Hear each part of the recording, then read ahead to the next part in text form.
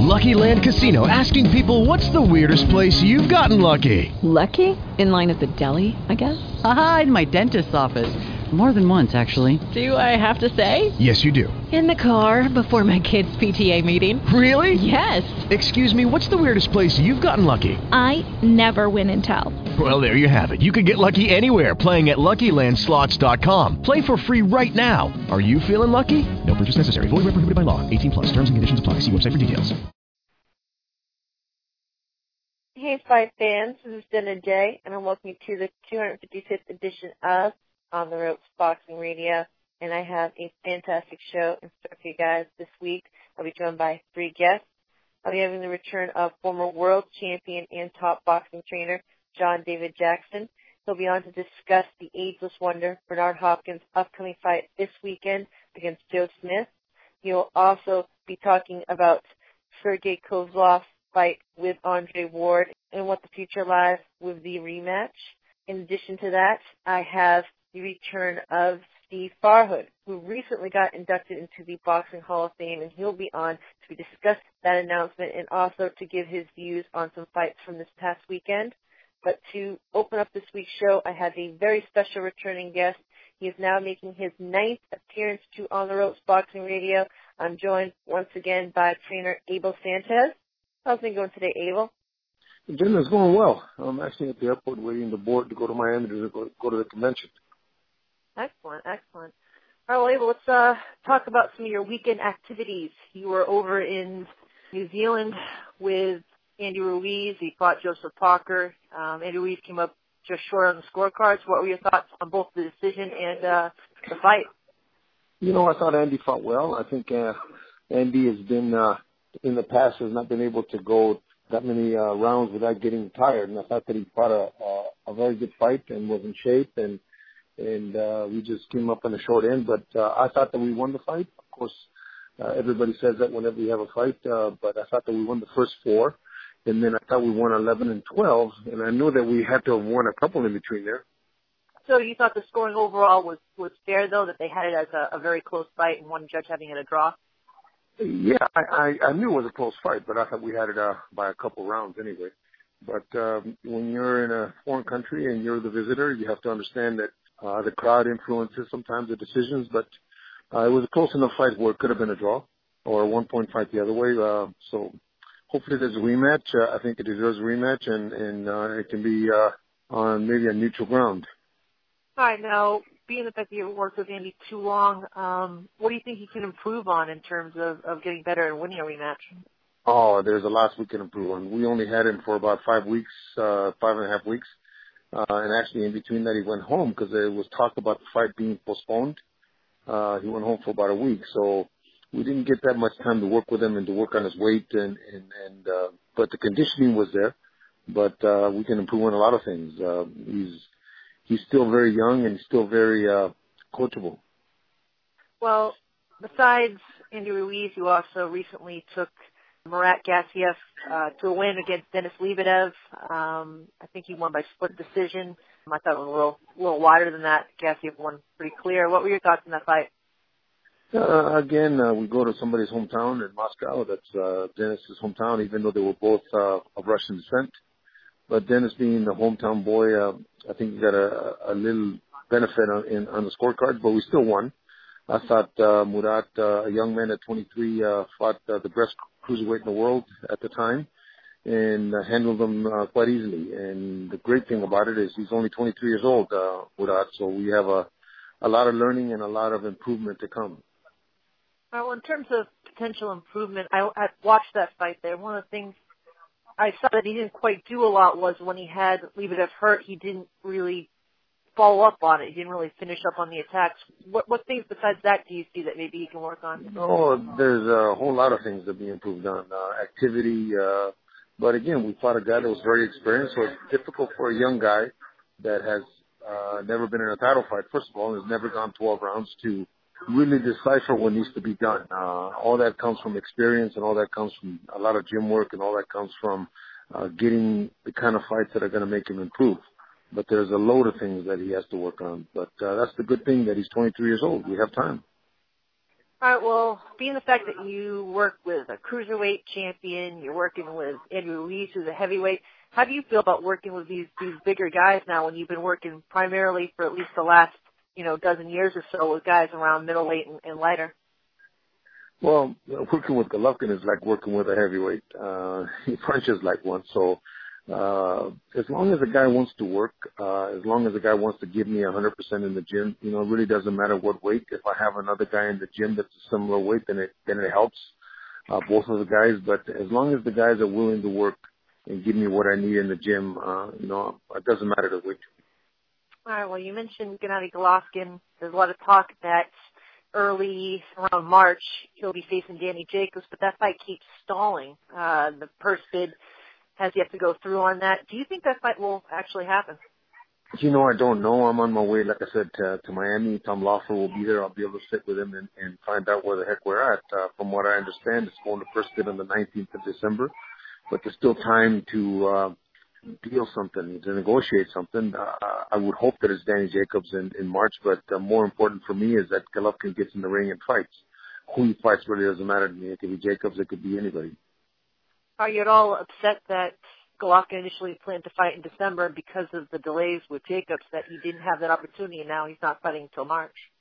Yeah, that's unfortunate because he's by that time he'll be close to 35 years old. We need to get him in the ring for all of us, for all of us to enjoy the kind of fight that he puts on for us. But the unfortunate thing that it didn't get done for the 10th was because Jacobs just delayed, or Jacobs side just delayed the negotiations, and you got to have enough time to promote a fight. So Tom felt that it was just too close to the date, so that's why they pulled it out. But the 18th of March, it's on HBO. I think we have the date on HBO, so hopefully it is Jacobs, but whomever it is, Gennady will be happy to be back in the ring.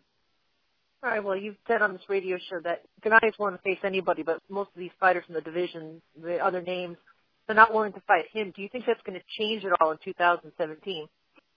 Probably not, but all we can do is just continue to fight the best available guy. Everybody seems to talk like they want to fight Golovkin, but all they do is talk. There's no calling Tom Loeffler. You can't make a fight on Twitter and on Facebook. You have to make the fight by calling the promoter and having their promoters call Tom and negotiate and make a fight instead of arguing over it on social media, which does nobody any good. Golovkin's ready to fight whomever. It's just that those guys talking need to step up to the plate.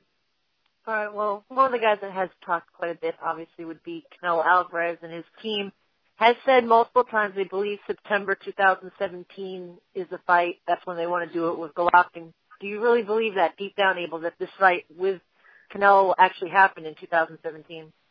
Well, that's the best fight in boxing right now. I think that's the next fight that should happen.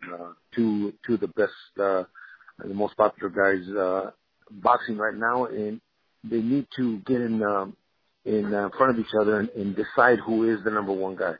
And until that happens, we're going to keep talking about it. But from what I understand from Tom, negotiations are going real good. And if they are, we still have 9 months for them to finish them off, or 8 months to finish them off and get them together. All right. Well, quickly, I want to get your thoughts on Ward versus Kovalev. Before the fight, I had you give your views on it. I'm wondering what you thought of the actual fight itself and the decision. I thought Kovalev won. I thought Kovalev won by at least a couple rounds, and I said it after the fight. I thought it was the kind of fight that I didn't want to see. The first 6 rounds were okay, but the last 6 rounds was a wrestling match. You shouldn't be able to win a fight by wrestling. This is not wrestling; this is boxing. So, but that's how Andre fights, and it's not a pleasing style, but. For some reason, he convinced the judges, and the judges gave it to him. But I don't think he won the fight. Oh, but one thing I want to get your view on quickly here is that, that fight was a pay-per-view, and it didn't do particularly that great. I think it did about 160,000 pay-per-view buys. Golovkin, he fought Lemieux. He did about 150,000. It seems very hard since the Mayweather-Pacquiao fight for new guys to come out and have successful pay-per-views. Do you think Mayweather hurt that market going forward for a lot of these guys going in the future? Well, it's unfortunate because we had two guys in Ward and Kovalev who were actually pretty popular. Ward being the gold medalist and Kovalev having a good run at it up to that fight. But I think the fans are upset. The fans are upset because of what Mayweather Pacquiao did to us, and they're paying us back. We need to continue to try to put on the best fight possible, and I think we'll get them back. But until we get them back, we're going to have these low numbers, and we're going to have to live with them until the fans come back to the table and start paying again to see the great fights that are being put on. All right, I've just got a couple more questions before I let you off the line. And one of those guys who also had a struggling pay-per-view this past year was Terrence Crawford. Did very poorly when he had his pay-per-view. He was kind of forced into it. I'm wondering, do you think he'll get that big fight in 2017? He's been calling out Pacquiao for a while, and seems the Pacquiao camp's very hesitant to make it, even though that's his chance to have a big pay-per-view. Well, Terrence is still young. I think Terrence just needs to continue fighting and continue winning and looking spectacular like he did the other night. Unfortunately, he didn't fight a guy that really came to fight because of the weight, and he was obviously not serious about that fight. But I think that Crawford, a couple more wins at that weight and moves up. He's got 3 or 4 guys at that 147-pound division where it could be a good pay-per-view. But it's not Crawford's fault. He did his job. Well, Abel, to yourself and some of the fighters you're working with, can you let the fans know about some of the other fighters that you're working with and what fights they have coming up? Well, Denis Shafikov fought on the 2nd of December, right, the day prior to Murat Gassiev, and he won a split decision over Richard Commey, which puts him in position for the mandatory position for Robert Easter. So hopefully we get that fight in the first or second quarter of next year, and he will fight for the title. Then we had Konstantin Panamarev fought on the 26th of November in Vegas. He won a 8-round decision against some kid named Ortiz. We have Alex Salcedo coming back and fighting hopefully in the first quarter. Ruslan Madiev will probably be another little lightweight that I have that's 8 or 9-0. He'll be fighting in the first quarter also. Let me see who else we're. Carson Jones has got a big win, the 26th, also in England against Ben Hall. He'll be fighting, I believe, we're talking to Eddie about Sam Edgington sometime also in the first quarter of next year. So we're going to be quite busy 2017 early. The big fight for you guys in 2017, Golovkin versus Jacobs. What is your prediction for that if it does happen? I said a long time ago that I didn't think anybody from 154 to 168 could go 12 rounds with Golovkin, maybe aside of Ward and Chavez and maybe even Froch. But everybody else, Gennady knocks out. Those 3 guys are probably the only ones that can withstand and are big enough and have the kind of styles that would keep Golovkin from knocking him out. But everybody else gets knocked out before the 12. All right, well, in closing, Abel, is there any message you want to pass along to the boxing fans? Yeah, I appreciate you reaching out to me and keep those fans supporting us, and it keeps boxing alive for us anyway. Up at the Summit, we work hard. We hope to put on the kind of fights that fans want to see, and hopefully Golovkin has a great year next year for all of us. All right. Well, Abel, as always, it was a great pleasure speaking with you today and also throughout 2016. I wish you all the best going forward, especially in the new year. Thank you very much, Jenna. You have a great day. All right. You too, Abel. Bye-bye. Bye-bye. All right. That was Abel Sanchez giving his thoughts on some of the fights that his fighters had from this past weekend and talking about their future. He also talked about the future of Gennady Golovkin and some of the upcoming fights that could happen for him in 2017. And as always, it's always great to hear from Abel Sanchez. He's one of these, trainers in the sport that's been growing in acclaim, not just for his work with Gennady Golovkin, but with his other fighters in the sense that, he just brought another fighter to a world championship. He came within a few points of bringing Andrew Ruiz to a heavyweight title. And it just shows the versatility of Abel Sanchez as a trainer. He doesn't just work with smaller weight fighters. He works with fighters from all different weight classes, from guys all the way down at lightweight all the way up now to heavyweight. It just shows that he's a versatile trainer that can bring many of his fighters success because, he's a very, very knowledgeable trainer and a very well-respected trainer who's getting a lot of new fighters. Almost every day you hear about a new guy joining Abel Sanchez's stable. because, he's just a top quality trainer and the results speak for themselves. But to talk about some of the things that Abel was talking about, he mentioned the future of Golovkin and some of the fights that could be out there. Mentioned the uncertainty of the Danny Jacobs fight, when it's going to happen, the fact that the fight had to be delayed, there wasn't enough time to promote it, there was an injury to Danny Jacobs, and also saying one of the most important things too is that he just wants to see Golovkin get back in the ring, that Golovkin, is getting up there in age, and that, he wants to see that Golovkin gets in there as many times as possible so the fans get to enjoy Golovkin while he's still at his top. And, you got to admire that. You got to admire a trainer that just wants to see his fighter get out there and fight, that isn't always worried about just getting that big, huge, super fight. He just wants to see his fighter be active, be out there, entertaining the boxing fans, having great fights and adding to that fighter's legacy. And he has someone very special in Golovkin. I mean, a lot of people will say that, who has Golovkin fought? And you look down the list of the people who Golovkin fought, yeah, he hasn't faced that, upper echelon fighter, but a lot of that has to do with the fact that those upper echelon fighters aren't willing to face him. I mean, the fight that everybody wants to see now today, and is the number one fight that can be made in all of boxing, it is Gennady Golovkin versus Saul Alvarez. It's been talked about a lot, but it hasn't happened. And part of the reason it hasn't happened is politics. These fighters, they want to make the most money that they possibly can, and sometimes they go to the extra extent of almost greed when it comes to that. You look at the side of Golden Boy and Liz Canelo, they basically offered a flat fee to Golovkin, ignoring the fact that Golovkin is, the recognized world middleweight champion.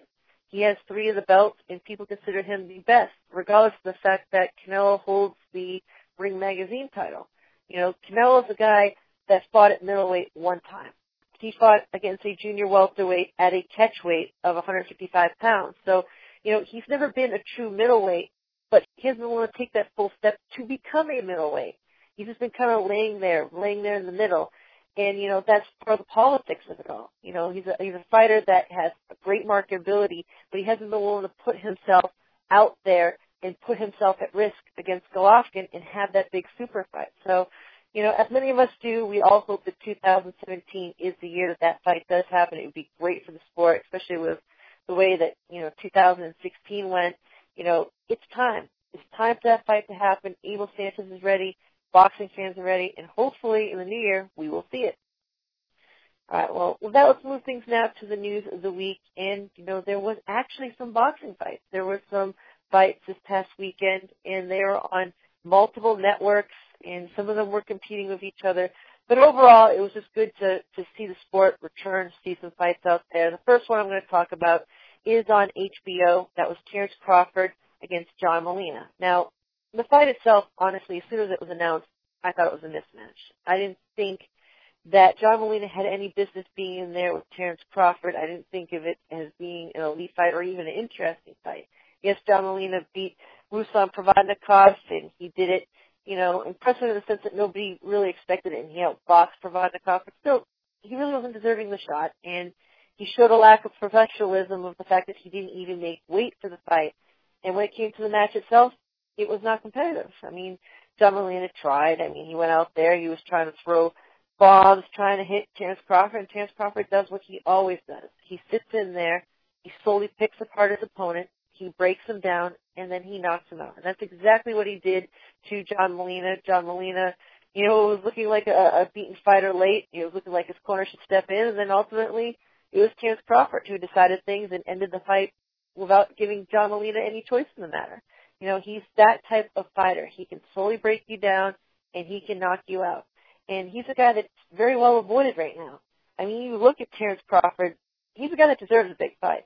He deserves a big fight. But if you look at 2016, he had 3 fights, and while he did have one noteworthy one, they weren't against any of the big names of sport. I mean, he beat Hank Lundy, then he beat Victor Postol, which was a unification fight, and that was big in its own right. And then now he beat John Molina, but in terms of scope, none of the fighters were, really, really well known, and it didn't help him build his brand. And you look at what's out there for him, at 140 pounds, there ain't a lot of guys out there for him. There's not a lot of challenges. he's got to look up. He's got to look up to 147. And the one name that comes up the most is Manny Pacquiao. And that is because Manny Pacquiao's with Top Rank. It's a fight that they've talked about making multiple times. But it seems like the interest is only on one side of it, where, Terrence Crawford is interested in having that fight, but the Pacquiao camp doesn't seem to have any interest at all, especially Freddie Roach. Freddie Roach saying, well, I don't like the Terrence Crawford fight. I like a Canelo Alvarez fight better, which really, honestly, doesn't make any sense. What would you have your fighter do? Face a guy that's been fighting at middleweight, at 155, or have a guy face someone that's a smaller weight fighter that's closer to your fighter's natural weight? But that's the risk that Terrence Crawford poses. Terrence Crawford is one of the best fighters in the sport today. He's pound for pound one of the top 10 fighters, arguably top 5. He has that skill set, and he's a very dangerous opponent with his style to a Pacquiao, and you can see a reason why they are avoiding that fight, why they aren't looking forward to it. So when it comes to Terrence Crawford, I think he's going to have to move up. He's going to have to give up on 140 pounds, and he's going to have to try to get some of those other fighters at 147 to face him, to maybe face someone like an Errol Spence, a young up-and-coming guy that people, see as the next superstar of sport. Take that chance. Face someone like that. Or maybe hope to get himself in line to face the winner of Keith Thurman versus Danny Garcia. Or maybe get a fight with Sean Porter. Just look at those fighters in that weight class. 147 is where it's at. And if Terrence Crawford is willing to take that risk and face some of the other guys, some of the dangerous guys in that weight class, maybe a fight with a Pacquiao can happen down the line. But he's going to take one of those other guys to be able to earn that fight with Pacquiao and get the Pacquiao camp to stop avoiding him. All right. Well, also this weekend, there were some fights on Showtime. The Showtime fight featured Abner Morris versus Jesus Cuellar, and then also Jamal Charlo versus Julian Williams. Now, out of both those fights, the one that was a little bit more interesting to me was the fight with Jamal Charlo. I mean, he's a guy that's got serious firepower, and he showed it. I mean, he faced Julian Williams. The fight was 50-50 with the odds makers. But, when it came down to the fight, the one thing that separated them was the power. Charlo's power is very, very good for the weight class, and he can hurt and knock out almost anybody in it, and he showed that with Julian Williams, because Julian Williams was able to outbox him at certain points. He was able to make Jamal Charlo not look good at certain points, but in the end of the day, what separated them was the fact that one punch can knock out Julian Williams at any time, and that's what we saw what happened. I mean, there was, a knockdown early with a jab, and then in the fifth round, there was this beautiful uppercut, knocked Julian Williams down, and then he finished the job. It was a very impressive performance. His future is definitely looking good, especially at 154. I know he's got a stablemate in Erislan De Lara. Whether or not that fight can happen or not because of that, it's unfortunate that it can't. But, his future prospects at 160, they're looking very good. There's a lot of options for him. There's a lot of guys in that weight class. He's mentioned that he wants to face Canelo Alvarez. That would be a great fight. And also Gennady Golovkin. That would be an intriguing fight in itself. So he's definitely got a lot of options. As for the other fight on the card, Abner Morris versus Jesus Cuellar, it's good to see Abner Morris back. Guy was gone for 15 months. It looked like after the Leo Santa Cruz fight that, he was pretty much done at an elite level at the age of 31, but he came back. He looked good against Cuellar, who was a very good fighter, and he's got a title again. He won that fight clearly, even though they had a split, and his future's looking good, and, the winner of Frampton Santa Cruz seems like a logical fight for him, but it was just good this past weekend to see boxing return, to see boxing back, because that's what we need. We need fights in the sport to, get people's interest. And when you have long periods of inactivity, it hurts the sport. Even when you have weekends like this past weekend when there was a lot of fights, but, unfortunately there were, some overseas, some competing at the same time. It's good that there's a lot of fights up there, but you got to spread them out. You got to make them so all the fans can see them, because if you actually look at the ratings for this past weekend's boxing, HBO did around, 900,000 people watching that particular card. And if you look at Showtime, though, which was at the same time, there was only around 350,000 people. So, those two cards being at the same time hurt each other. So hopefully going forward in 2017, we see, more boxing than we saw this past year, see more fights out there for the boxing fans. And when those fights are out there, that they're spread out and they're not competing against each other, so, that the sport can continue to grow and not have competing cards hurting each other when all we want to see is just more fights and more action spread out around the calendar. All right, well, with that, I'm going to move things now to my second guest of this week's show. He is a returning one, now making his third appearance. I'm joined by Showtime boxing commentator Steve Farhood. How's everything going today, Steve? Everything's great. Thanks for having me on, Jenna. It's definitely a pleasure. And Steve, first things first, I got to congratulate you. You were named as part of the 2017 Hall of Fame class. How do you feel about that recognition? It's fantastic. I never dreamed it could happen. It means everything to me, and what makes it really special is to go in with my broadcast partner on Showbox, Barry Tompkins, who's a good friend as well. So, you combine the personal recognition with the fact that I'll be doing it with Barry. It just makes it, I just can't wait. I wish June was tomorrow. All right. Well, what do you think about the rest of the Hall of Fame class? You got Evander Holyfield going in, Marco Antonio Barrera, John Tapia. What do you think about the people that will be joining you? Well, I think that this was an unusual year in that those three names, the three modern-day fighters, were all first time on the ballot. And I think everybody kind of knew, hey, these are slam dunks. These are first ballot Hall of Famers. So I kind of feel bad for some of the other fighters who are outstanding who are on the list, because everybody kind of knew it was going to be Tapia, Barrera, Holyfield, and kind of hard to deny those guys. So it's pretty cool to go in. I mean, I just wish Johnny was still with us. He was a good friend of all of us at Showtime because he fought on the network so often.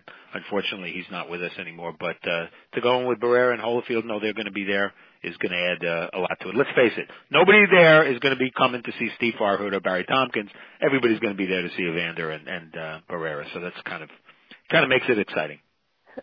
Well, you mentioned yourself and your broadcast partner. Obviously, when you get into the sport, you don't necessarily think about, well, I'm going to be in the Hall of Fame someday. But what is the meaning of that, just overall, the fact that you've been in the game so long and that you've reached this point where people acknowledge you on your first time on the ballot that you're a Hall of Famer? Well, it's humbling. It's validation. When you do one thing or you're in one industry for 38 years like me, when I started in boxing in 1978, I never thought I'd still be doing it now. And to still be doing it and hopefully doing it at a relatively high level, it's validation that it's been time well spent. And, I just feel very lucky because, as you know, boxing is a fascinating business and it's a lot of fun to be in. And I've been involved in boxing in a lot of different roles, and that's kept it fresh for me. And, broadcasting's my latest role in some of the things I do for Showtime. And, it's great. I just hope the ride never ends.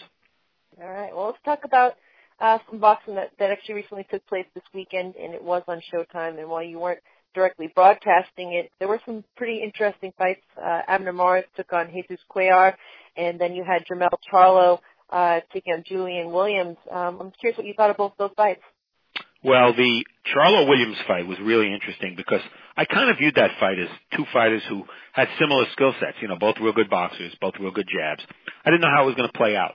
And as it turns out, it played out very differently than I thought because Julian Williams' chin just didn't hold up. And he was doing well. I thought he was outboxing Charlo. The rounds that in which he stayed erect, he won those rounds. But Charlo punches harder than Julian Williams. Charlo punches pretty hard. And every time he connected clean, even with a jab in round 2, I think it was, Julian didn't take it well. So that brought an end to a fight where everybody thought it was a pick'em fight. And it was a very competitive fight, but it brought an end that I don't think anybody saw coming. And as far as Cuellar and Maris, I was really happy for Abner because he showed the discipline he needed to fight the right kind of fight. That's something, the ability to adjust to his opponent is something that he did really well when he was coming up. And it seemed to get away from him a little bit. He became more of a brawler. Maybe the change in trainers to Robert Garcia helped, but for whatever reason, he boxed really well. And I thought it was a clear win, and I can't believe that Kermit Bayless, one of the judges, scored for Cuellar, but I thought Maris is back now. I mean, I thought he clearly won, and he's in line for maybe the winner of Frampton and Santa Cruz. A rematch with Santa Cruz would not be the worst thing in the world. No, it certainly would not. But in terms of power, you look at Charlo. He's taken the moniker Hitman from obviously Tommy Hearns. Do you think he's starting to earn that with the fact that he's showing some serious firepower in this weight class? Well, I think he kind of surprised us a little bit. One of the problems with the Charlos and this seems maybe almost like insignificant, but I don't think it is insignificant. When they were coming up roughly the same time. Jermell was a little further advanced. They definitely were hurt by the fact that fans couldn't distinguish them. You look at them and you don't know which one is which. Their personalities are not all that different. They weren't able to really develop individual personalities. I think now that they have different trainers, now that Jermell is potentially going up to middleweight, I think he'll develop his own personality, his own image. And I think that's important because he's a really good fighter. And it looks to me like he has the power to rise to middleweight and keep his power there. And that's really what distinguishes him from Jermell, who's a very good boxer also, is the punching power and the aggressiveness. So Jermell may be, even though he's been a champion now for 3 title defenses, I think he might be a little bit of a diamond in the rough and that people don't fully appreciate him yet. But they certainly are going to appreciate him more after what he did to Julian Williams. And now, Steve, I'm wondering, do you think he should actually go up to 160 pounds, being the fact that he still has a little unfinished business because Eriswan Dilar is in the weight class and still people regard him as the best at 154? Yeah, he said that the only way he wouldn't go up to 160 if he gets a fight with Cotto or Canelo. He won't fight Lara because they have the same trainer, Ronnie Shields. They're stablemates and good friends. And to be honest, why would he, as much as it would benefit him if he beat Lara, Lara's a bitch to fight. Let's face it. Nobody wants to fight Lara. Difficult to fight, and he's a stablemate. So the money wouldn't be great, but the money would be great if he fought Cotto or Canelo. Politics may prevent those fights from coming. So I don't think going up to 160 is a mistake. Plus, only he knows how his body feels when he makes weight. I know that he didn't come to our Showtime fighter meeting the morning before the fight because he was struggling to make weight. So he ended up coming in and making weight, no problem. But clearly 160 is his future, and I think he'll probably move up right away. All right, well, how do you think you do at 160? Obviously, you have Canelo Alvarez, who wants the linear title, and then you have Gennady Golovkin, as most people recognize him as the champion of the weight class. How do you think he would do with either of those guys? Well, I'd love to see him with either of those guys for sure. The problem with him at 160 is who is he going to fight? Golovkin is an HBO fighter. Charlo's a Showtime fighter. Canelo is really still a 154-pounder. And if Canelo makes the jump to 60, it's probably going to be to fight Triple G. So I don't know that there are a lot of big names. I mean, I'd love to see Charlo fight Danny Jacobs. There are other middleweights out there, Billy Joe Saunders and, one or two others. But it's not a division filled with a lot of hot names. One, they're just not there. And two, Triple G's beaten so many of them.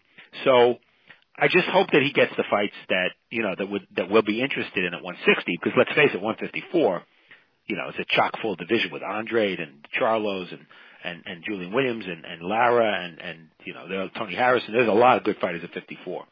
So we'll see. I just hope it works out for him because he's a good young fighter, exactly the kind of fighter we need in boxing. Oh, Steve, speaking of 160 pounds, the one fight that people were most disappointed that didn't happen in 2016 was a fight between Triple G and Canelo, and people are having the hope once again in the fall of 2017 that we'll actually see that fight. Do you actually believe that it will happen? I'm optimistic, and I think, Jenna, the reason I'm optimistic is because they need each other. There aren't a lot of guys for Golovkin to fight. Every time he gets in the ring, I mean, he's an amazing fighter, but if you really look at the victims on his list, there aren't that many names that you go, oh, that guy was special. He just hasn't had the quality of opposition. And who is Canelo going to fight because of politics? A lot of the better 154-pounders, Lara, Charlos, they're on the Showtime side of the street. And Canelo's on the Golden Boy HBO side of the street. So I don't know that there are a lot of guys at 54 for Canelo to fight. So I think they need each other. They're going to make way more money fighting each other than anyone else. And it's a fight the public wants to see, and it's probably the number one fight the public wants to see. So I'm optimistic that it'll happen. By waiting so long, of course, they run the risk of, it never happening at all. We've seen that happen with a lot of big fights. So I hope it happens, in 2017. Well, Steve, another fight that took place on Showtime was Anthony Joshua in his title defense against Eric Molina. He won it easily. It wasn't a hard fight for him, but It sets up a very big fight against Vladimir Klitschko, who's been out of the ring for over a year. I'm wondering, one, what you think of Anthony Joshua as a fighter, and two, what do you think of him taking such a big step up in terms of competition to face Klitschko? Well, it is. You're right. It's a huge step up to fight Klitschko. I don't care if Klitschko hasn't fought in 5 years. It's way the best fighter he's ever fought. So, and also there's a tendency to think that Klitschko is either over the hill or, close to done. Let's face it. Tyson Fury fought a very ugly fight but the right fight to beat Klitschko. That doesn't mean that Klitschko is going to have the same result if he fights Joshua. What happens if Joshua gets hit on the chin? We want to see that. So I give him a lot of credit for fighting Klitschko, and I think that, let's face it, 2016 wasn't exactly the hottest year in boxing. The heavyweight division could very well carry it moving forward the next 2 or 3 years because you have, Wilder will be back. We know that Wilder likes to fight often. If his injuries aren't a problem, he will fight often. And things will build, hopefully, to a Joshua Wilder fight, maybe with Fury thrown into the mix. Who knows? With him, you don't know if he's physically or mentally, capable of maintaining his status right now as a fighter. So, but let's get Joshua Klitschko. It's a huge fight. It's an attractive fight, and if Joshua beats Klitschko, what I'd like to see Joshua do is get a little bit of exposure in the United States so that when he does fight Wilder, which both want, it would be just a gigantic fight, the kind of fight that would create boxing fans. So there was one more fight that took place this past week, and it was really just, it's amazing how boxing can shove it all in 1 week. But there was also Terrence Crawford facing John Molina, another fight that wasn't the best matchup in the world. He won easily. People talk a lot about his future and the fact that people really just don't seem to want to fight him, the big-name guys like Pacquiao or even guys at 147. I'm curious what you see for his future in 2017. Well, I think the fans would like to see Terrence Crawford fight Manny. I think that would be the ideal fight because, Terrence Crawford is one of these guys, and we've seen this periodically in boxing, who's a fantastic fighter without that high a profile. I don't think non-boxing fans have any idea who Terrence Crawford is. The way you give him a higher profile is to fight a Manny Pacquiao. If he's good enough to win, then he deserves to be a big star. And, Manny, the question is, does Manny want that fight? Freddie Roach has said he doesn't really like that fight for Manny. To me, that's another way of saying we think Terrence Crawford's too dangerous.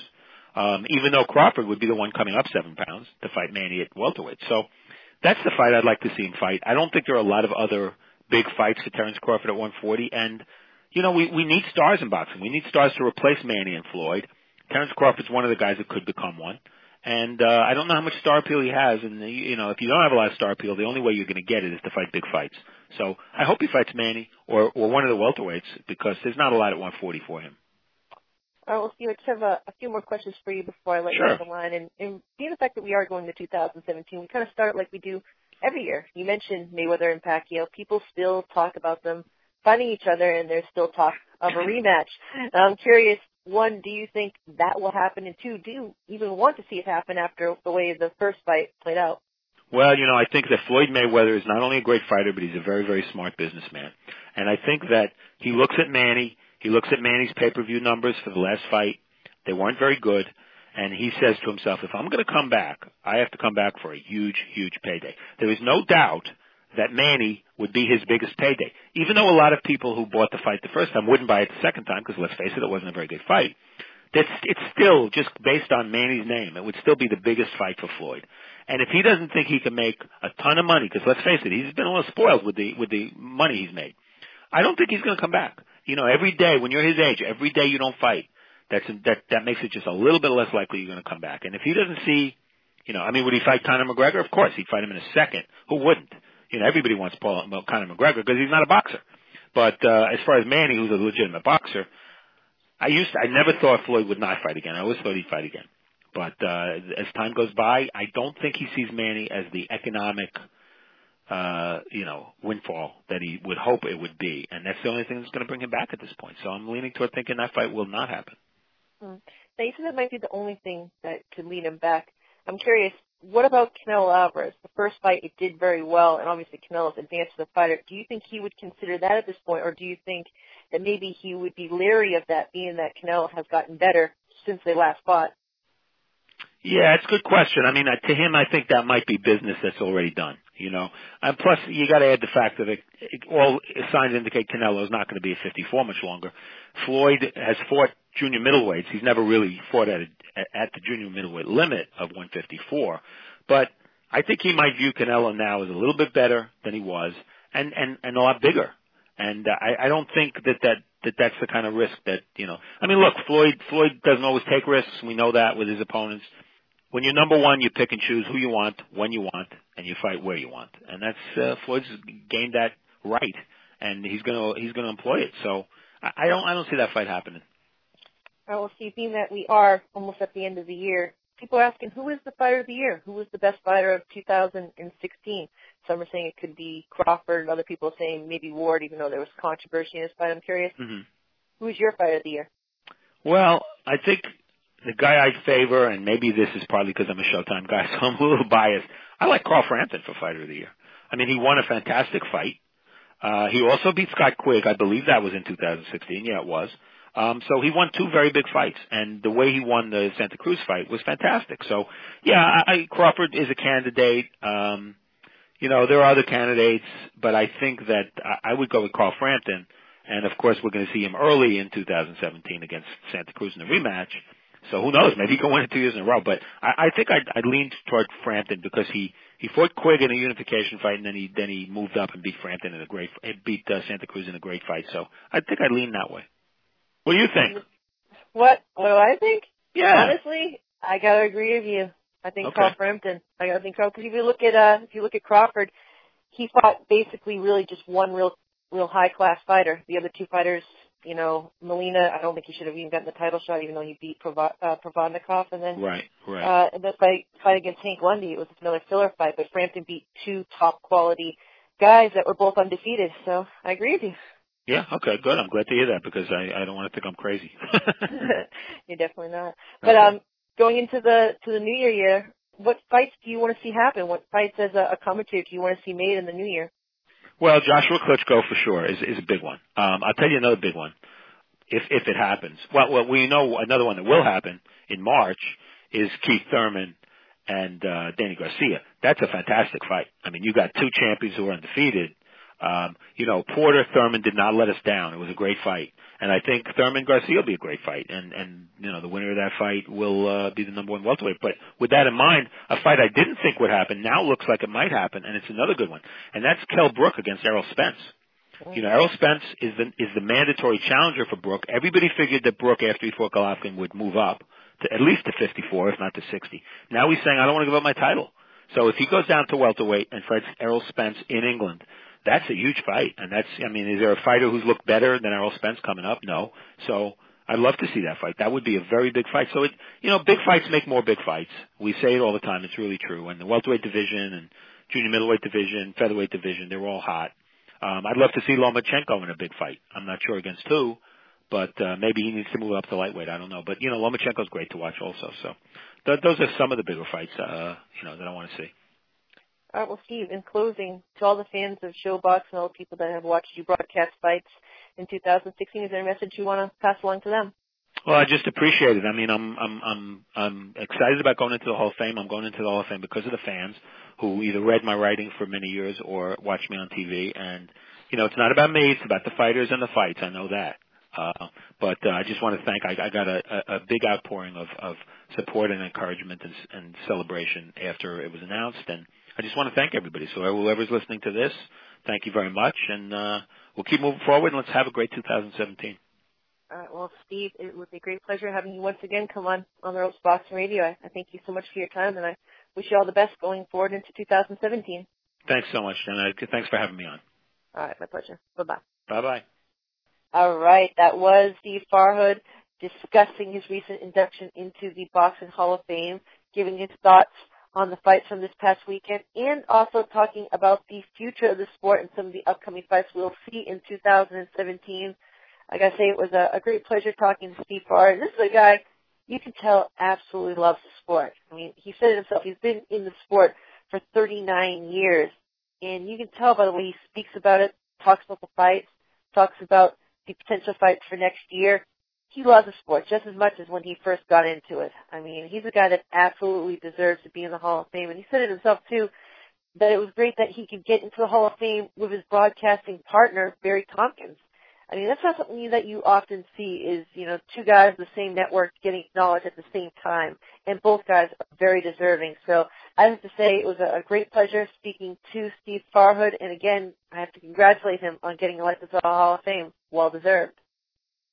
All right, let's move things now to the Ask Jenna segment show. That is where you guys, the boxing fans, get to ask me the questions. You can do this either by emailing me on the ropes boxingradio@gmail.com. mentioning me on Twitter, Jenna on the Ropes, or placing your questions in our Facebook group, which is 10,000 members strong. So, guys, if you want to get your questions on the show, that is how you can do it. I'm going to take my first question. This one comes from Gavin Lockhart. He says, Anthony Joshua defeated Eric Molina this past weekend, but is he taking too big of a risk by stepping up to face Vladimir Klitschko next? All right, well, this is a very interesting question, Gavin, because it's a very big fight that's going to be happening in 2017. And, yes, it is a massive step up in competition for Anthony Joshua. I mean, Anthony Joshua, he's looked excellent. I mean, excellent as a professional fighter. He's a former gold medalist. He's now 18-0 with 18 knockouts, and he became a champion in 2016. But every single fighter that he's faced in his career, not one of them is even close to the ability of Vladimir Klitschko. Vladimir Klitschko is one of the greatest heavyweights that we've ever seen grace the ring.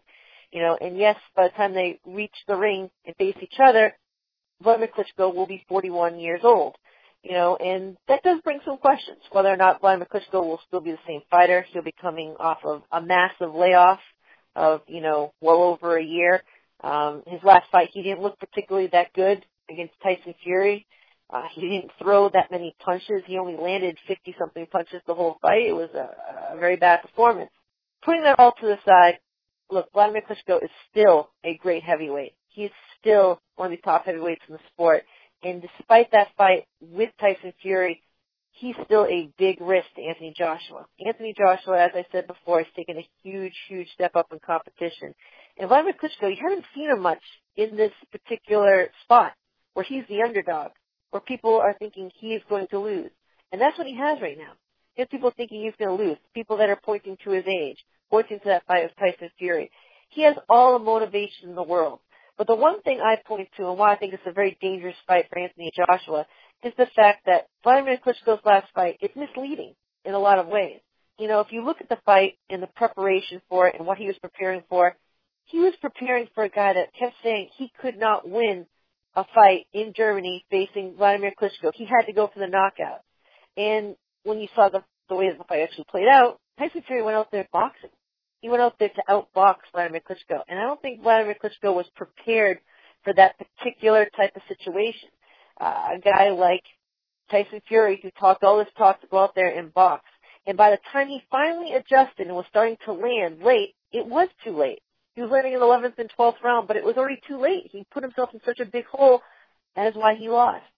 I think this fight here is a 50-50 fight between Joshua and Klitschko. I think it is a great fight, and it is a big risk for Anthony Joshua, but it has a lot of reward. If you're going to take on Vladimir Klitschko, now is the time. He is coming off of a very long layoff. He is going to be 41 years old. So if you're going to take this risk, it's the time to do it. And he's taking a big risk, but it can have a lot of payoff. You know, when I think about who's going to win, I got to give the edge to Joshua because of his youth. But still, you know, we've seen Joshua hit. We've seen him get shaken a little bit by Dillian White. What happens when someone like Vladimir Klitschko hits him on the chin? That could be a big difference, and that's the biggest test of all. So we'll see in April when those two guys face each other, but I got to say, I'm very excited to see that fight. I'm going to go now to my next question. This one comes from Anthony Black. He says, what were your thoughts on Chisora versus White? Is it a heavyweight fight of the year? Do you agree with the decision, and should there be a rematch? All right, well, Anthony, first thing I got to say is that was an amazing fight. That was a top 5 fight of the year type of fight.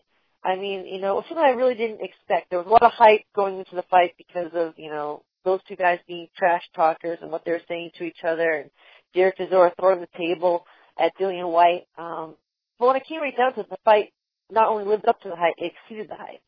You know, Del Boy came in there, and he came in there in shape, and, you know, he came in there determined. He looked very determined to win that fight, and early on he was actually dominating Dillian White. He had shook Dillian White multiple times, but what happened is that the way that Derek Chisora throws his entire body and everything into every shot, and that he was going for the knockout, and Dillian White actually has a very good chin, you know, he got tired. He got tired at a lot of points. He got exhausted at certain points. He recouped, you know, but the second half of the fight, Dillian White made a pretty good comeback, made it very close. You know, it was a fight, honestly, that, you know, I thought was going to end at several occasions because both these guys were hurting each other. Both these guys were tired.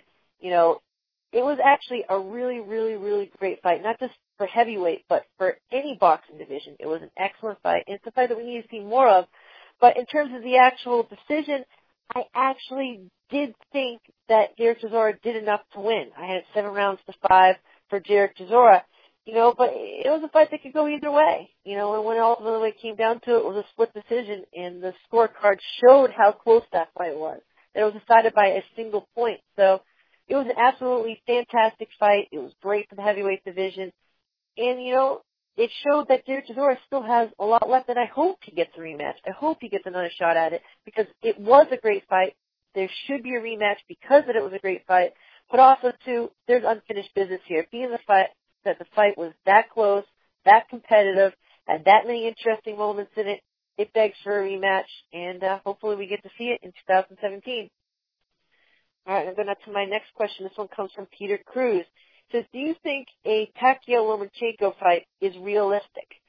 Oh, this is interesting because Bobby Arum brought up the possibility of Lomachenko facing off against Manny Pacquiao. Lomachenko's fighting at 130 pounds right now, but he is one of the most decorated amateur fighters to ever reach the professional ring and to hold a championship. I mean, he's got an excellent skill set. He's very talented. But again, he is 130 pounds. And I know Manny Pacquiao is not the biggest guy in the world, but he's been fighting 147-pounders for a long time. And, he's a guy that's probably got a natural weight of 140 pounds. But still, that's a massive weight advantage for Pacquiao if that fight were to happen, even if it happened at 140. And if you look at Lomachenko, the one time that he faced a fighter that was bigger than him, that came in bigger than he expected, that was Orlando Salido. And Salido beat Lomachenko because he had the weight advantage, because, he had that extra weight and strength advantage going into that fight. So, honestly, is the fight realistic? I mean, yeah, it's as realistic as when Pacquiao fought De La Hoya. Same type of weight discrepancy. The only difference is Pacquiao isn't casted like De La Hoya was. And if these two guys fight, I believe that Manny Pacquiao will knock out Lomachenko. That is my honest belief if this fight happens. Yes, Lomachenko is supremely skilled. He's got excellent boxing ability. Does he have the ability to outbox Manny Pacquiao? I mean, yeah, sure. If they were the same size, but they're not. There's such a size discrepancy here, and Manny Pacquiao has so much left as a fighter. I truly believe he would knock out Lomachenko if that fight happens. So we'll have to see if that fight even would happen. I truly don't think it will. I don't think there's enough reward for Pacquiao to even want to take it. And also, too, what do you get out of it? If you knock out a smaller guy, you won't get the credit. So, honestly, I just don't see the fight happening. All right, I'll go now to my next question. This one comes from Armando Lopez. It says, Nicholas Walters received a lot of criticism following his defeat to Vasily Lomachenko. Do you feel that he deserved that type of backlash? Wasn't he already on track to be getting knocked out? It wasn't interesting, Armando, because when you look at that fight there, I mean, it wasn't competitive and honestly wasn't interested. On paper, you thought it was going to be a good fight, but it wasn't. Nicholas Walters was completely outclassed in that fight. He was coming off a long layoff, but besides the layoff, he just wasn't the same skill level of Lomachenko. He was getting beaten in every single round, and he was getting embarrassed for the most part. I mean, he was getting landed on at will, and he couldn't do anything about it. That said, it's one of those cardinal sins of boxing is quitting. Quitting when you can continue. Now, you say that he's on track to getting knocked out. Yeah, he gets stunned on several occasions, but he wasn't horribly hurt, like he was, on the verge of getting knocked out. He got hit with some solid shots, and I'm sure that they hurt him. But it didn't look like he was on the verge of just getting knocked out in the very next round. It looked like he was on the verge over the next few rounds getting slowly broken down and, maybe having the referee stop it. Yeah, I mean, it was starting to get to that point. But when you look at the sport and you look at the history of the sport, what is the number one thing that you do that people remember for you negatively? That's when you quit. You look at Roberto Duran, one of the greatest players we've ever seen, but people always bring up No Mas, what happened with him and Sugar Ray Leonard in the rematch. And people gave him a lot of criticism about that. At the end of the day, I think you can't tell what's in another person's head and what they were going through. He thought he was beat at that time, but still, I believe that if you really, truly believe that you're outclassed and done in the fight, don't openly quit. Don't openly say, he was beating me and he was going to knock me out anyways, and it was better just to stop. Fake an injury. I'm sorry. You got to fake an injury, Nicholas Walters. You can't do what you did because it just makes you look bad, and people will judge you for the rest of your career because of it. It's unfortunate, but it is part of the sport right here. We're in a sport where people want to see people give their all, give everything they have, try to the very last second, because we've seen it before, too, in history. Guys that have lost every single round of a fight, like a Mickey Ward losing every single round of a fight and then landing one body shot and it changes it all. People like to see these guys give everything they have. And yes, it is about, making sure that nobody gets hurt, but at the same time, too, if you're not looking like you're going to get knocked out, we're in the very next round and you're looking like you have enough left, give it everything you have. And if you think you can't compete and you can't continue, quit, but quit because of an injury. Don't quit just because you're saying it's really hard and too tough, because people won't respect you for it at the end of the day. I know it's a tough situation, but at the end of the day, Nicholas Walters is going to be remembered more for quitting this fight than doing anything else in his career. And honestly, that is a shame. I'm going to go now to my next question. This one comes from Winston McPherson. It says, a lot of people in boxing have been showing the desire to see UFC fighter Conor McGregor fight in boxing for some big money. What do you think of this situation? Well, honestly, Winston, I think it's a shame. I think it's a horrible shame that the sport of boxing is at the point now where we need an MMA fighter to draw interest to the sport and have a big pay-per-view. It is an absolute shame, because it would be an absolute disgrace. Conor McGregor does not deserve to be in a boxing ring with an elite fighter or any elite fighter that he has been mentioning talking about fighting. It's just not in the same level. You look at the guy. He's got a boxing license now in California, but he's a guy that lost to Nate Diaz not because Nate Diaz just choked him out. It's because Nate Diaz hurt him on his feet. When it came to striking, Nate Diaz was not that great of a striker, wouldn't be a great striker in boxing, isn't even as good as his brother Nick Diaz, hurt him on his feet, and then, Conor McGregor went to the ground, retreated, and got choked out. He's a guy that, honestly, I can't see competing and beating even C-level fighters in boxing. So he's got no business calling out a Floyd Mayweather Jr. It's all about money for him if he wants to fight Floyd. Even if he wants to face Canelo Alvarez, it's all about money. He's got absolutely zero chance against either of those guys. None. Zero. Zilch. 100% negative zero. There's no chance for him. There's just a big difference between MMA and boxing in terms of skill set. Now, if you put Floyd Mayweather Jr. in the ring with Conor McGregor under UFC rules, again, zero chance Floyd Mayweather Jr. wins. You put a guy in a different sport, it's the whole point. It's a different sport, different rules, different circumstances. When you put somebody like Conor McGregor under boxing rules, he legitimately has no shot. He does not have the skill set to compete at that level. And at the same time, you put a guy from boxing, as we've seen before, like with James Toney, they don't know what they're doing. There's so many other ways you can lose in mixed martial arts. So, honestly, I get the fascination with it, that people want to see, this big superstar, this big pay-per-view star face a boxer, but it's not going to be competitive. It's not going to be interesting in terms of the actual fight that you see. If you look out there, Paul Malignaggi was calling out Conor McGregor. Honestly, there is a chance that even Paul Malignaggi, who does not have great punching power, could knock out Conor McGregor. This is a guy that Nazim Richardson once said needed a running head start to knock over a glass of milk. That Paul Malignaggi, he can knock out Conor McGregor. That is the difference between the sports. So, honestly, as much as people like to talk about it, I don't want to see it happen. I think he should stick to his own sport, because that is what the difference is. The difference between boxing and MMA, completely different sports, completely different skill sets. And if you put Conor McGregor in boxing against an elite fighter, it'll be an embarrassment to the sport, and it'll hurt the sport further than any of these bad pay-per-views have.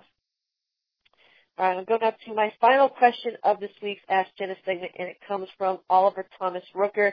He says, do you think the days of big pay-per-view are over now that Mayweather is retired and that recent pay-per-views have not been doing very well? It was very interesting, Oliver, and I brought this up briefly when I was talking about Conor McGregor. People want to see that guy join boxing to see that big superstar fight, to see, two big names go at each other. And, that's unfortunately where the sport is right now. Mayweather hurt boxing a lot, and Pacquiao as well, for the Mayweather-Pacquiao fight. That it did so well on pay-per-view, but it was such a disappointment. It turned so many fans off that there's been a pay-per-view backlash. Even when you see these superstar fighters face each other, they haven't been doing that well on pay-per-view. Even if they're really good matchups, they don't do that well. You look at some of the first pay-per-views after the Mayweather-Pacquiao fight. You had Golovkin versus Lemieux. It did about 150,000 pay-per-view buys. It was Golovkin's first term on pay-per-view, but also he got hurt by the fact that the Mayweather-Pacquiao fight happened. After that, too, you go look a little bit further. You look at some of Pacquiao's fights. Pacquiao-Bradley 3, it only did 300 pay-per-view buys. Mayweather's fight against Berto did 400,000 pay-per-view buys. The days of the big pay-per-views doing over 1 million pay-per-view buys, they might be over. They might be over for a long time because that's the damage that Pacquiao versus Mayweather did. I mean, even look at Terrence Crawford.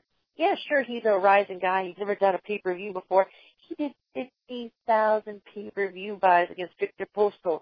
An absolutely abysmal pay-per-view rate. And there's nothing you can say except, that's where boxing is right now. Even if you put two big-name guys, two guys that are pretty well known, in Andre Ward and Sergey Kovalev, they only did 160,000 pay-per-view buys. That is where the sport is right now. And the only way to change that, as when I discussed with Steve Farhood, is that you gotta see these big fights happen. You gotta see the Golovkins versus the Canelos. You gotta see the big name matchups happen in the sport, because if you keep throwing, these semi-interesting matchups together, some of these fights that don't, have the same acclaim, and if also, too, these fights don't live up to the hype, it's just going to continue to hurt the sport. The one fight I am 100% sure can and will live up to the hype is Canelo versus Golovkin. If that fight happens, one, it will do 1 million pay-per-view buys. Those two have a big enough scope of popularity that it can do that. But also, too, it will be a good and interesting fight. It will help the sport. So that's what boxing needs. It needs the big fights to not only happen, but to live up to the hype, and that particular fight can do it. So if you want to see, the big pay-per-views happen, not just to be shelling out money to see it, but because that's traditionally what happens. If you want to see the best versus the best, it's got to be on a pay-per-view, because these two guys, they garner that. They garner that type of fame.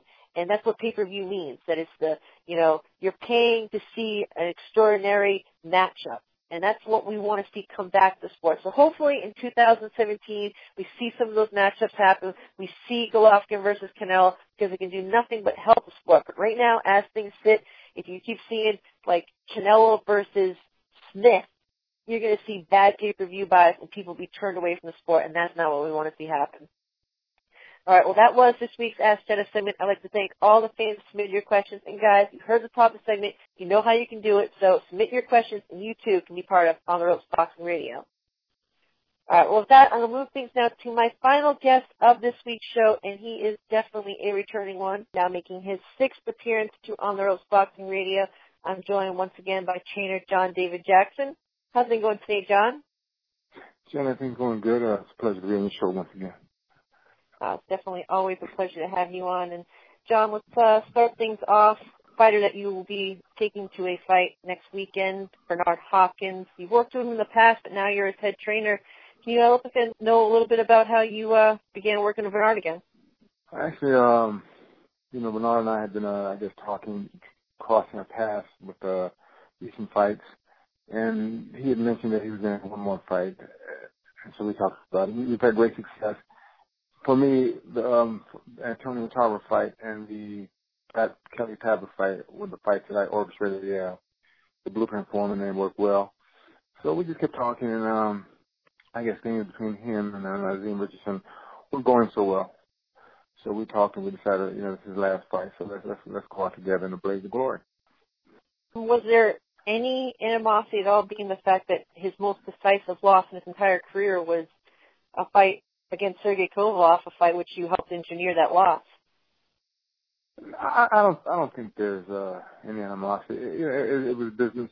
I had, warned Bernard's people, not indirectly, but his people not to fight Sergey about 5 years ago, because I just knew that, Sergey was young, he was stronger, and he's a different type of fighter, one that would give Bernard's trouble at this stage of Bernard's career. So, and it wasn't, for me, it wasn't personal. People thought the fact that Bernard had defeated me in our championship fight in 1997, that I would use that as revenge. But I told the people, I couldn't use another fighter's victory for my revenge. I was happy that Sergey won, and he used my game plan to a T. But the only way I could feel, vindication is if I beat Bernard myself. So I was happy to get that victory for Sergey, but it wasn't, because until I can beat Bernard myself and reverse that defeat, I didn't for me. But so there was, there's not any animosity to Bernard and I. It was all business. It was a fight I thought they should have taken, and it proved that. But you know, it was just business. That was my guy, and Bernard was in his path, and in order to, you know, get where Sergey became as one of the top-notch fighters, he had to get past Bernard. So it was all strictly business, never personal. All right, well, you've had the unique experience with not only just fighting Bernard Hopkins, but you've worked with him, you know, when his rise, you know, obviously getting to the light heavyweight championship, and you trained a fighter to beat him. When you look at him now, he's 51, hasn't fought in 2 years. What type of fighter do you have to work with? Is he anywhere near where he was? What do you have? Yeah, that's a very good question. I have a very crafty, knowledgeable, older fighter who doesn't fight as the age would dictate. He still has enough left to beat most of the young crop of light heavyweights that are out there. Because unfortunately today, in today's boxing, a lot of these guys are taught to fight correctly.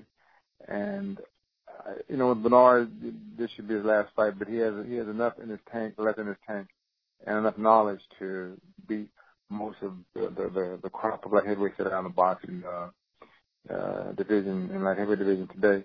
So, you know, to me, you know, the clock's ticking, and it's time to shut it down. But there's one left in him, and this is the one that's left in him, you know, with blood, and do it the way you want to do it. If you're going to knock out, that'd be great. But if you just win by decision at this stage and age of his career, will be a testimony of how truly good Bernard has been during his time in boxing. Oh, this upcoming Saturday he takes on Joe Smith, the number one ranked WBC contender. Guy who's coming off of an upset win over Andres Finfara. Young, a little bit unknown, also untested. What do you see in front of you? You know, I see a kid who seems to be very hungry. He definitely got a taste of, you know, with the fight of the win that he had recently. I think he's a hungry young soldier that wants to prove that he belongs in the top echelon of the light heavyweight division.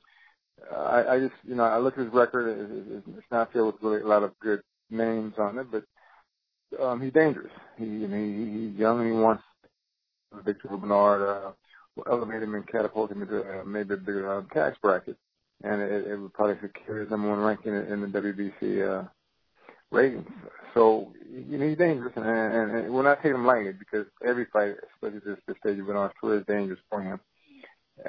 So to look past him or just say, hey, this is a walk in the park, no, because, you know, Joe's coming to he's hungry. He wants to get at least a little bit of taste of that fame that Bernard has been able to enjoy in his career. So we definitely know that this is not a guy that you train lightly for and it's just a real walk in the park. You know, Bernard decided to pick a tough opponent on his way out. Let's talk about one of your other fighters that you recently took to the ring. Didn't have the result you wanted. That was Sergey Kovalev. He fought Andre Ward. Most people feel that he should have won, should have got the decision. Now that you've had a few weeks to reflect on it, how are you dealing with the disappointment of how that turned out? You know, boxing is boxing. You have to move on. You know, that night was. I thought they won the fight, you know, 9-3, 8-4 at the worst for us. I thought they won at least 8 rounds, if not 9. And it just, you know, that's boxing. I can't blame Ward. Ward's the fighter. All he did was fight. He you know, the judges that made the decision. It was a bad decision. Hopefully the rematch will be honored, and they'll fight between April and no later than June. When people look at the fight, they say that Kovalev dominated the first half of the fight and Ward outboxed the second half. I'm curious from your perspective in the corner, did you notice that there was a slight turn in the fight where Andre was being effective of his boxing in the second half of the fight? And was there anything you tried to say to Kovalev to try to get him back on track to doing what he was doing in the first half? Well, you know, that's kind of touchy because the first half he did well, and I acknowledge that. The second half, Ward began to kind of get back into the fight. I had the second half of the fight 3-3, but the problem was that in my corner that they had this other Russian kid doing all the speaking. So the second half of the fight, I was kind of limited to what I could say. And I don't know why, but Sergey had this guy doing all the talking. And listen, It's his corner. He does what he wants, so I left it alone. I don't know what they were saying. But the first half of the fight, he definitely dominated that. Second half of the fight, the first half I had it maybe 5-1 or 6-0. Second half I had 3-3. So, he kind of slowed down the second half of the fight. So my only thing that I would do differently with the Sergey is say, listen, let's get the conditioning a little bit better. So in the second half of the fight, you don't kind of fizzle out. Now, John, a lot of people say, well, Andre Ward now has been there with Kovalev, and it's going to be easier the second time around. But a lot of people aren't really giving credit to the fact that now that Kovalev has actually faced someone the style of Andre Ward for a full 12 rounds, that he's going to be better the next time around. What do you think about that comparison there that people are making? Listen, I love it, John, and I'll tell you why. Because you kind of hit on the head for me. If you really ask yourself, what can Ward do differently to really improve in the second fight? He can't punch any harder. He can't move any faster because then he's really he's really running. He has to stand there and fight. If he was, when he got knocked down, it wasn't a solid hit. He got hit it was kind of like a flash knockdown. He didn't get hit solid. What's going to happen if he decides to stand and really fight with Sergey this time? He didn't fight the first time. He ran. Second half of the fight, he realized Sergey kind of slowed down and it allowed him to get back in the fight. But how much more can Andre really, really improve the second time around? He can't be a bigger puncher.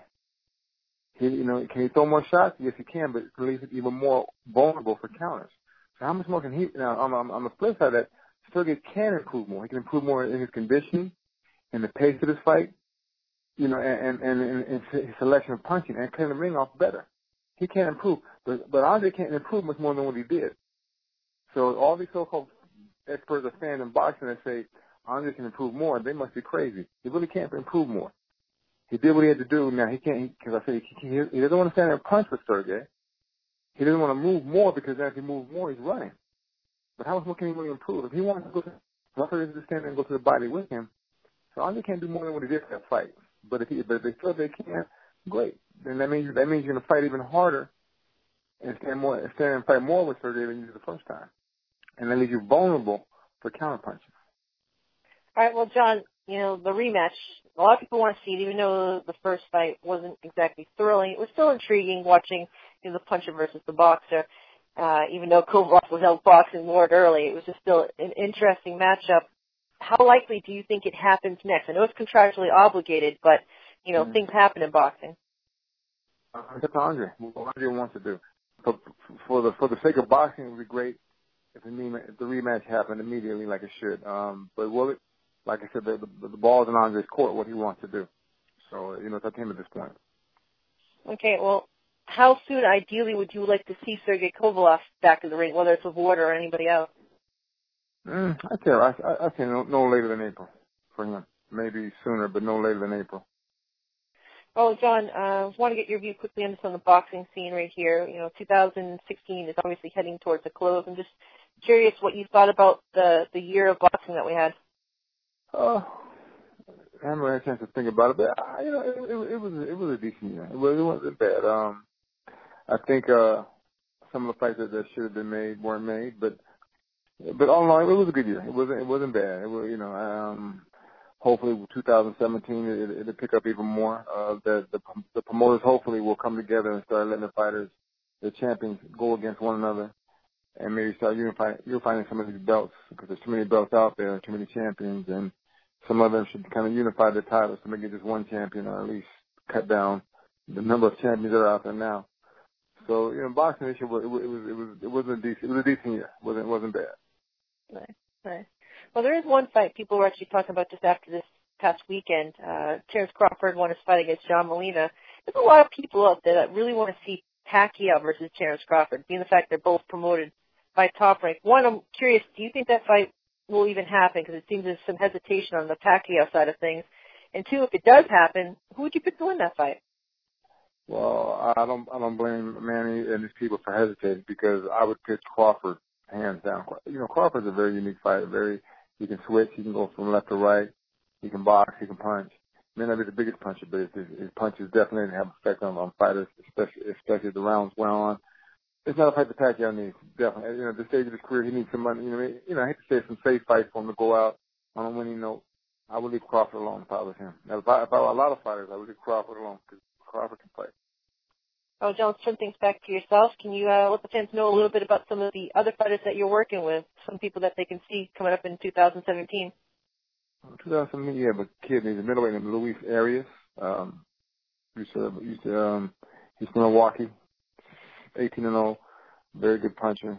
Moving up in the middleweight ranks real well. I have Curtis Stevens, who's contender. Should get back in the title hunt early on in 2017. I had Brian Jennings, who was out for a year, but now he's I can't announce what he did, but he signed a deal now that's going to put him back in the thick of things in the heavyweight division. I have a few.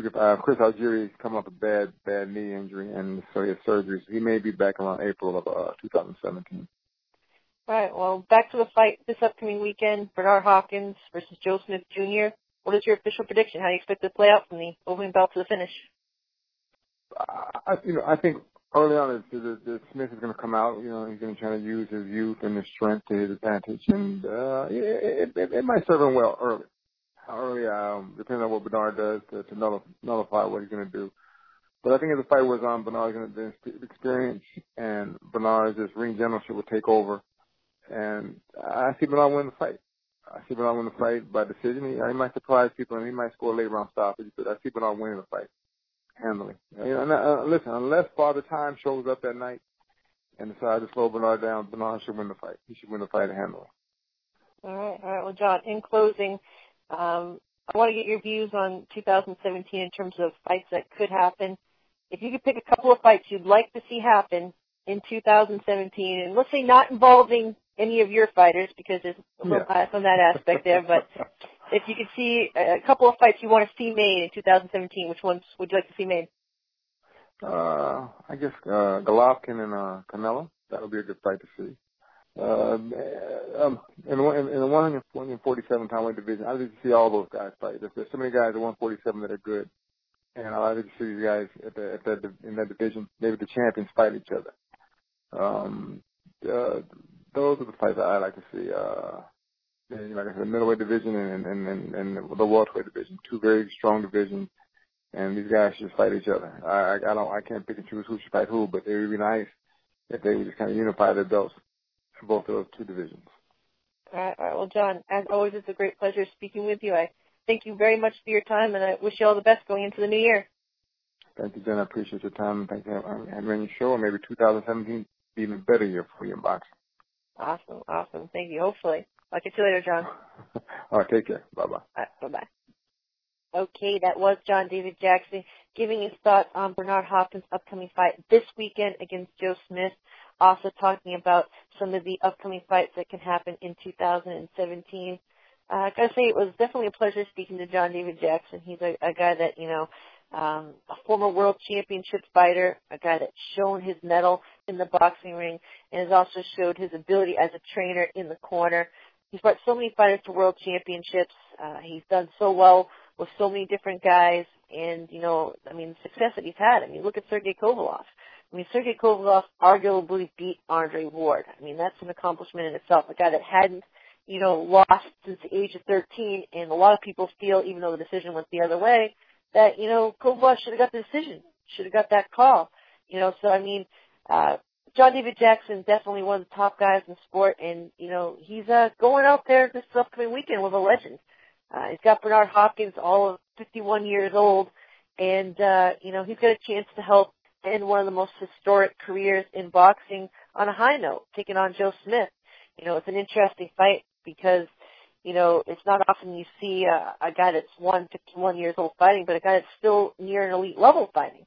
We don't know exactly how Bernard Hopkins looks. He's been out of the ring for a while. He's been out of the ring for 2 years, but he's a guy that always comes completely prepared. So it'll be very interesting to see that fight. I'm looking forward to it. And also, too, it'll be interesting to see what happens going forward with, John David Jackson and Kovalev and that rematch. He brought up a very interesting point about the rematch, if it does happen. The fact that, can Andre Ward perform any differently than he did, especially even in that second half of the fight? Can he do any better? if any guy's got room for improvement, it's Kovalov. Because Andre Ward did what he wanted to do or what he aimed to do for the fight in the second half, from, round 5 to round 12.